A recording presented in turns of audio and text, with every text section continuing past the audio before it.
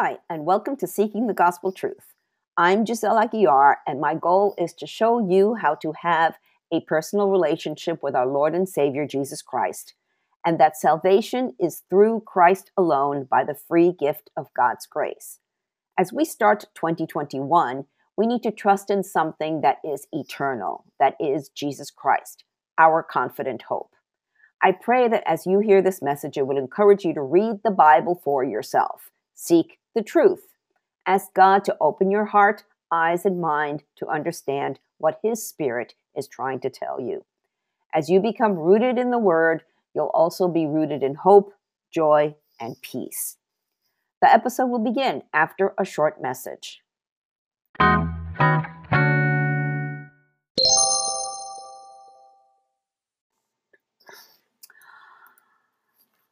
Are you deaf to the Holy Spirit of truth? When last we left our hero Stephen, who was on fire for Jesus in Acts 6, and he was full of the Holy Spirit, he was also falsely accused of blaspheming, which means saying lies about Moses and the temple. Stephen was only telling the truth that Jesus was the Messiah. Here in Acts 7, Stephen defends himself, presenting the council with a Jewish history lesson. Let's dig in. We're in Acts 7. Then the high priest asks Stephen, "Are these accusations true?" This was Stephen's reply. "Brothers and fathers, listen to me.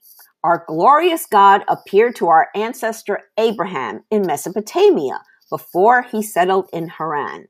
God told him, 'Leave your native land and your relatives and come into the land that I will show you.' So Abraham left the land of the Chaldeans and lived in Haran until his father died. Then God brought him here to the land where you now live. But God gave him no inheritance here, not even 1 square foot of land. God did promise, however, that eventually the whole land would belong to Abraham and his descendants, even though he had no children yet. God also told him that his descendants would live in a foreign land where they would be oppressed as slaves for 400 years. It's Egypt. But I will punish the nation that enslaves them." And God said, "And in the end, they will come out and worship me here in this place."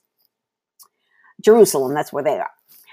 God also gave Abraham the covenant of circumcision at the time. So when Abraham became the father of Isaac, he circumcised him on the 8th day. And the practice was continued when Isaac became the father of Jacob and when Jacob became the father of the 12 patriarchs of the Israelite nation.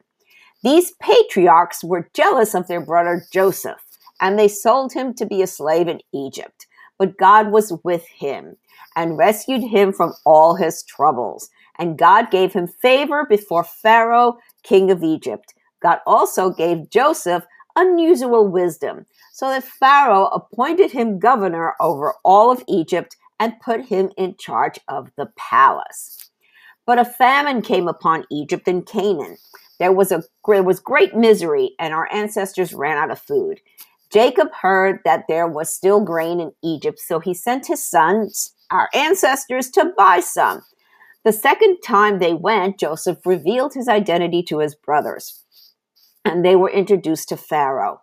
Then Joseph sent for his father Jacob and all his relatives to come to Egypt, 75 persons in all. So Jacob went to Egypt. He died there, as did our ancestors. Their bodies were taken to Shechem and buried in the tomb Abraham had bought for a certain price from Hamor's sons in Shechem. As the time drew near when God would fulfill his promise to Abraham, the number of our people in Egypt greatly increased. But then a new king came to the throne of Egypt who knew nothing about Joseph. This king exploited our people and oppressed them, forcing parents to abandon their newborn babies so they would die. Genocide. At that time, Moses was born, a beautiful child in God's eyes. His parents cared for him at home for 3 months. When they had to abandon him, Pharaoh's daughter adopted him and raised him as her own son. Moses was taught all the wisdom of the Egyptians, and he was powerful in both speech and action. One day, when Moses was 40 years old, he decided to visit his relatives, the people of Israel. He saw an Egyptian mistreating an Israelite, so Moses came to the man's defense and avenged him, killing the Egyptian. Moses assumed his fellow Israelites would realize that God had sent him to rescue them, but they didn't. The next day, he visited them again and saw two men of Israel fighting. He tried to be a peacemaker. Men, he said, you are brothers. Why are you fighting each other?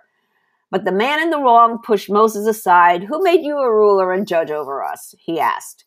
Are you going to kill me as you killed that Egyptian yesterday? When Moses heard that, he fled the country and lived as a foreigner in the land of Midian. There his two sons were born. 40 years later, in the desert near Mount Sinai, an angel appeared to Moses in the flame of a burning bush. The angel wasn't God. It was God. It was the voice of God. Oh. When Moses, that's watered down history. When Moses saw it, he was amazed at the sight. As he went to take a closer look, the voice of the Lord called out to him. Okay, now we got the voice of the Lord. I am the God of your ancestors, the God of Abraham, Isaac, and Jacob. Moses shook with terror and did not dare to look. Then the Lord said to him, take off your sandals, for you are standing on holy ground. I have certainly seen the oppression of my people in Egypt, and I have heard their groans and have come down to rescue them. Now go, for I am sending you back to Egypt. So God sent back the same man his people had previously rejected when they demanded, who made you a ruler and judge over us? Through the angel who appeared to him in the burning bush, God sent Moses to be their ruler and savior. And by means of many wonders and miraculous signs, he led them out of Egypt, through the Red Sea and through the wilderness for 40 years. Moses himself told the people of Israel, God will raise up for you a prophet like me from among your own people. It's Jesus. Moses was with our ancestors, the assembly of God's people in the wilderness, when the angel spoke to him at Mount Sinai, and there Moses received life-giving words to pass on to us. But our ancestors refused to listen to Moses. They rejected him and wanted to return to Egypt. They told Aaron, Moses' brother, make us some gods who can lead us, for we don't know what has become of this Moses who brought us out of Egypt. So they made an idol shaped like a calf, and they sacrificed to it and celebrated over this thing they had made. Then God turned away from them and abandoned them to serve the stars of heaven as their gods. In the book of the prophets, it is written, quote, was it to me you were bringing sacrifices and offerings during those 40 years in the wilderness, Israel? No, you carried your pagan gods, the shrine of Molech, the star of your god Rephan, and the images you made to worship them. So I will send you into exile as far away as Babylon. And that is found in Moses chapter 5, verses 25 to 27. So our ancestors carried the tabernacle, it's kind of the little church with them, through the wilderness. It was constructed according to the plan God had shown to Moses. Years later, when Joshua led our ancestors in battle against the nations that God drove out this land, the tabernacle was taken with them into their new territory, and it stayed there until the time of King David. Now, David found favor with God and asked for the privilege of building a permanent temple for the God of Jacob. But it was Solomon who actually built it. However, the Most High doesn't live in temples made by human hands, as the prophet says. Quote, heaven is my throne and the earth is my footstool. Could you build me a temple as good as that? Asked the Lord. Could you build me such a resting place? Didn't my hands make both heaven and earth? And that's from Isaiah 66, verses 1 and 2. You stubborn people, you are heathen. Heathens, Gentiles, or pagans at heart and deaf to the truth. Must you forever resist the Holy Spirit? That's what your ancestors did, and so do you. Name one prophet your ancestors didn't persecute. They even killed the ones who predicted the coming of the righteous one, the Messiah, whom you betrayed and murdered. You deliberately disobeyed God's law, even though you received it from the hands of angels. The Jewish leaders were infuriated by Stephen's accusation, and they shook their fists at him in rage. But Stephen, full of the Holy Spirit, gazed steadily into heaven and saw the glory of God. He saw Jesus standing in the place of honor at God's right hand.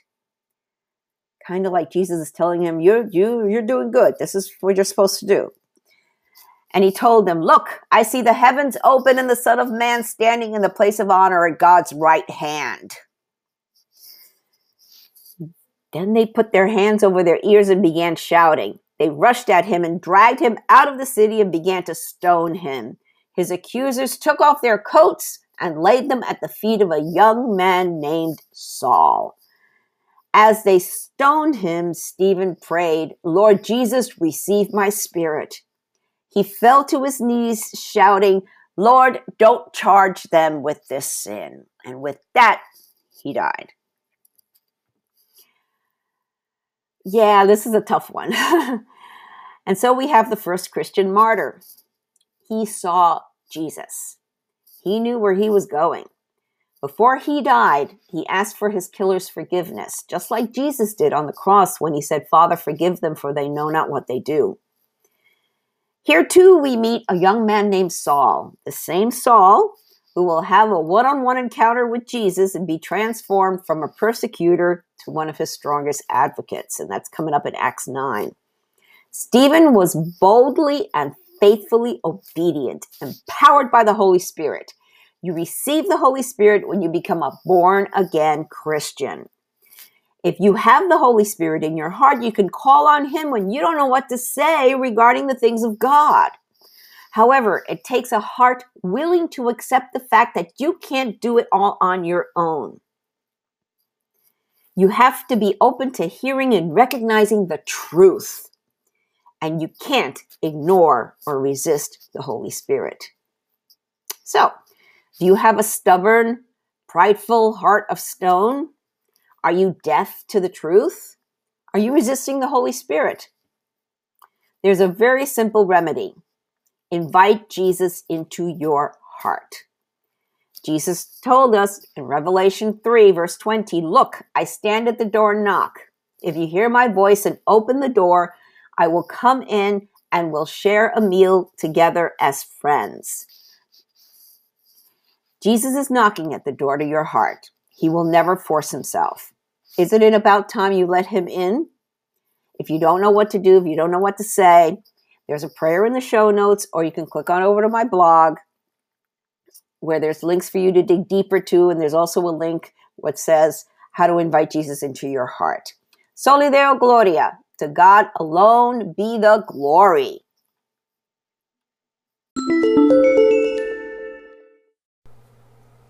Thank you for listening to this episode. I pray that the Holy Spirit, the author of Scripture, touched your heart to reveal the gospel truth that our hope of salvation is through Jesus Christ alone. If you have any comments or questions, feel free to reach out to me via my website or social media. I encourage you to read the Bible daily and seek the truth for yourself. I recommend that you download 2 free Bible study apps, the YouVersion Bible app and Through the Word. Friends, we are living in strange, crazy times, the last days, the end times. But know that things aren't falling apart, they are falling into place. Jesus said in Revelation 3, 20-22, look, I stand at the door and knock. If you hear my voice and open the door, I will come in, and we will share a meal together as friends. Those who are victorious will sit with me on my throne, just as I was victorious and sat with my Father on his throne. Anyone with ears to hear must listen to the Spirit and understand what he is saying to the churches. Jesus is knocking. It's up to you to open the door. Peter told us in 2 Peter 3:9, the Lord isn't really being slow about his promise, as some people think. No, he is being patient for your sake. He does not want anyone to be destroyed or perish, but wants everyone to repent. Jesus is coming back soon. Are you ready?